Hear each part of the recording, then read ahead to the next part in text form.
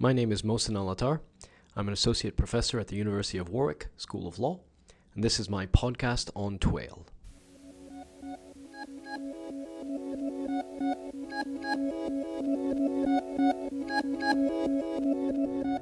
TWAIL, or Third World Approaches to International Law, is a critical theory of international law. Its scholars are particularly concerned with the divisions that were created between the First and the Third World during the period of conquest, circa 16th century, and the role that international law has played in preserving those divisions and often in exacerbating them as well. In the following talk, I problematize TWAIL's character. Is it a theory of international law, as I suggested earlier and as many of us have argued, or is it something else? An intellectual community, a scholarly movement, an approach, or even, as was suggested at the latest TWAIL conference by Professor Anthony Anghie, a spirit? Good one? All right, so let's start again then. So let me tell you a little bit then about the motivation behind this article. So it's part of a bigger book project, but for now it's just an article that will eventually be a chapter. So part of the motivation actually has to do with my postgraduate supervision. And all of you who have supervised students before know that our students have to present to us what their theory is, what their method is, their research question, and so on. And so I often have students who come up to me and say, okay, great, I want to work with TWAIL. Now, do I have my theory or is my method covered? And they're not sure what the answer is, and they're not sure what the answer is because the scholarship isn't clear as to what the answer happens to be. And so in thinking about it, are they working with a theory or are they working with a method? I thought it could be interesting to explore that in the context of the scholarship itself. So I dug around a little bit, and then you have the work of Karen Mikkelsen, professor at the University of British Columbia, who has for a long time been writing about TWAIL.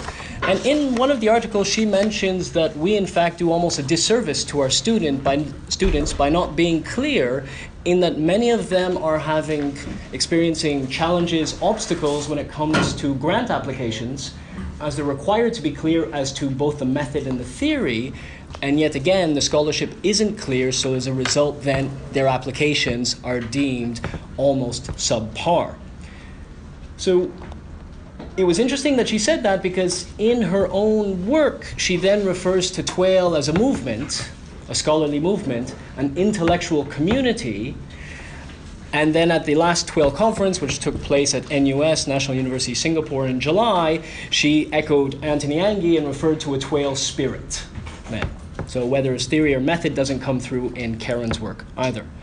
So there's another scholar, Obiora Okafor at Osgood, and he writes an article specifically about that. And I think the title is Theory, Method, or Something Else. And his conclusion is that TWAIL is a theory, it is a methodology, it is an approach, it is also a school of thought, it is an intellectual community, and it is a movement. So really, it's just about anything you want it to be. So on one hand, it had to do with that. Let me clarify what TWAIL is, at least for purposes of my postgraduate supervision. But then on the other hand, part of the motivation had to do with my own ambivalence. And I thought about how do I deploy TWAIL in my own research? And I thought, well, I use it as an instrument. I use it as a platform to critique prejudice in international law, prejudice from or against the Third World. So I thought, okay, that's fine from an analytical perspective, but then I also introduced this TWAIL approach in my teaching, and I tend to teach with that TWAIL hat on. And then I use it in terms of my supervision as well, and many of my students, a couple of my PhDs who are in the room, can appreciate that I always come at international law with that critical lens, that critical disposition, that critical approach, as TWAILers might say. So okay, fine.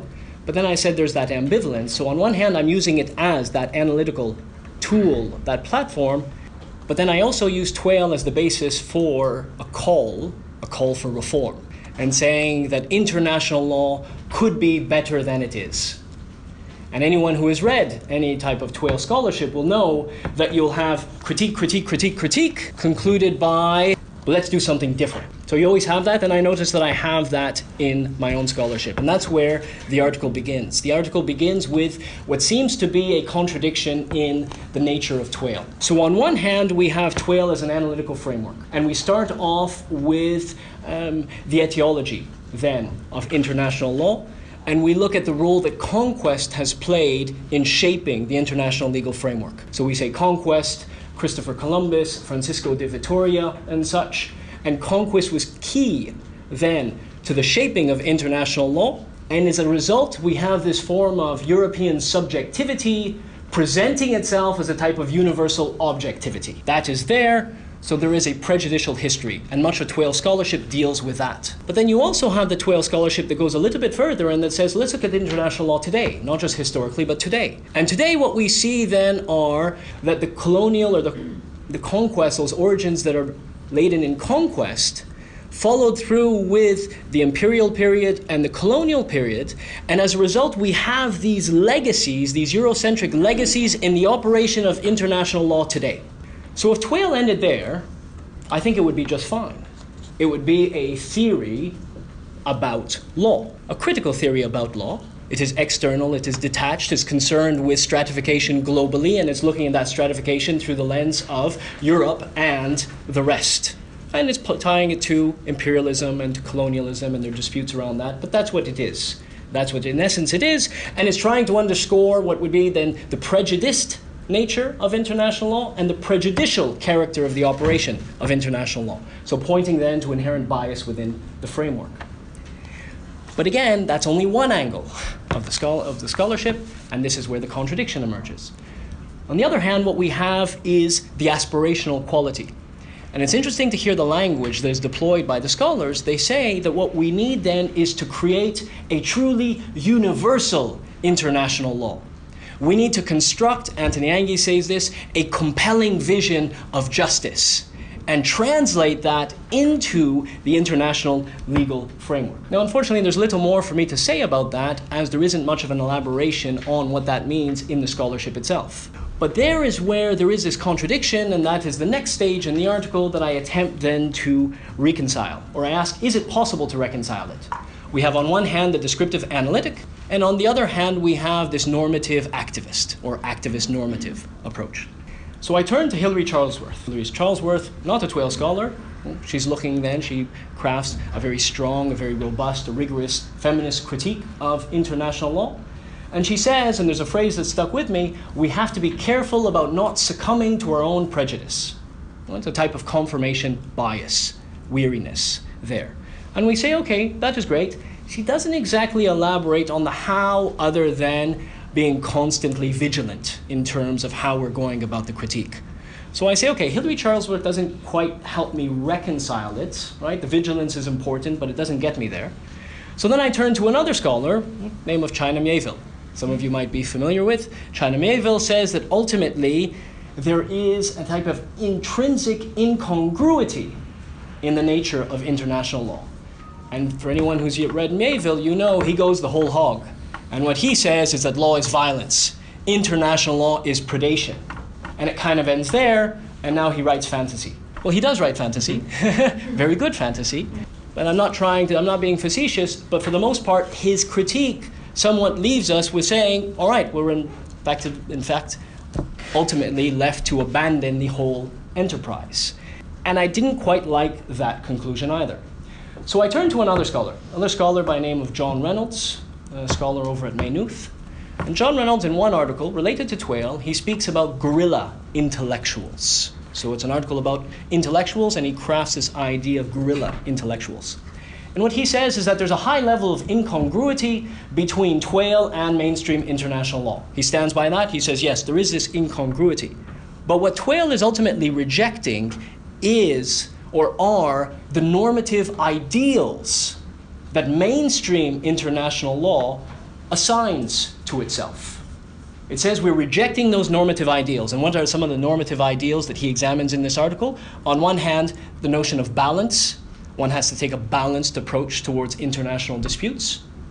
He rejects the idea, or TWAIL, he says, rejects the idea of civility, the idea that we have to be civil when we engage in these discussions, in that he says the violence that is perpetrated against the third world is hardly civil, so there's no reason for us to respond in that way. And then interestingly, he also ultimately rejects objectivity, making a similar argument to the one I made before, saying that the objectivity, the universality that is presented to us is merely European subjectivity. So I'm rejecting ultimately these Eurocentric ideals.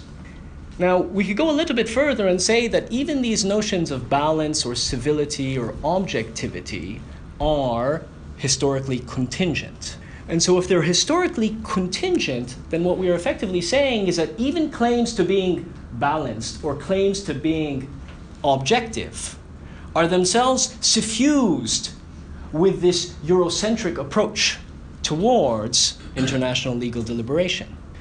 So I transpose then Reynolds's argument to my examination of Twail as theory.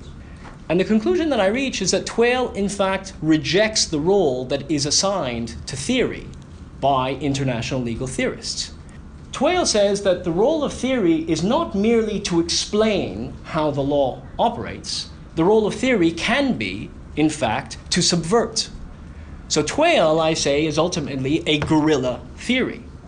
So it's not a theory of law, and I don't think anyone ever makes the claim that Twail is a theory of law, but it's not just a theory about law, rather it's a theory against law, or at least against the very narrow parameters within which this concept of legality is permitted to blossom in international legal theory. Now I started to wonder, does this lead me back to Mieville then? Am I rejecting everything? And I think the answer is no, I am not. What I am arguing is that Twail's aim is to disrupt the status quo. It's not saying abandon the whole affair, abandon the operation. Rather, it's saying the operation as, or the game as it's being played today, is being played on unfair terms. And we need to change the game, change the rules, change the values that underpin it, if we are to achieve something different. So here's where I reach the conclusion, and I say, is Twail then revolutionary? And my answer is not so much. And it turns out then, and some of you will have read Kostas Douzinas and his book he co-wrote with Girti, Adam Girti, I believe, which he co-wrote. And he speaks then to historic jurisprudence, restricted jurisprudence, and general jurisprudence. And he says, historically, jurisprudence was intended as a type of wisdom, a type of conscience of the law. It was the means by which we were going to measure state law, we were going to measure state behavior against. And so the analytic and the normative end up being, in fact, very natural bedfellows. They work quite well together. So it's not just as the law as it is, or the law as it was, or the law as it could be, but also the law as it should be. So mainstream theory then appears to be the problem, and not Twail itself. It's not that Twail doesn't fit the category of theory as international law is presenting it. It's rather that the way mainstream international law is presenting theory is deficient. It is partial. It is restrictive. And because mainstream international law is operating with this bastardized version of theory, then in the end, Twail itself proves to be incongruous simply because Twail is calling for something bigger, something greater, something wider, something more comprehensive. So Twail then, if I were to use the language of Douzinas, harkens to this type of general jurisprudence that ultimately expands the possibilities for international law. And that is the argument that I develop in the article, and I'll conclude then with the final paragraph. And so if I may just read this to you. Twail scholars have developed a compelling critical apparatus, one that borrows and rejects analytical methods, that celebrates and condemns normative pursuits, and that submits to and subverts tenets of international law. Is it a theory? Yes, but a theory that challenges what legal theory is meant to be. Those who look to Twail for deliverance, and equally those who look to Twail for disappointment, are committing acts of self-harm. There is enough in Twail to defend and to forsake international law. Like the international legal regime it critiques, I am forced to conclude that, at this stage, Twail has little more than paradoxes to offer. But oh, what succulent paradoxes they are. Leave it there. Thank you. Mohsen, thank you so much. It's been a really rich conversation, and I'm glad we got the discussion going really well. So thank you all for coming. Great. See you next time, everyone.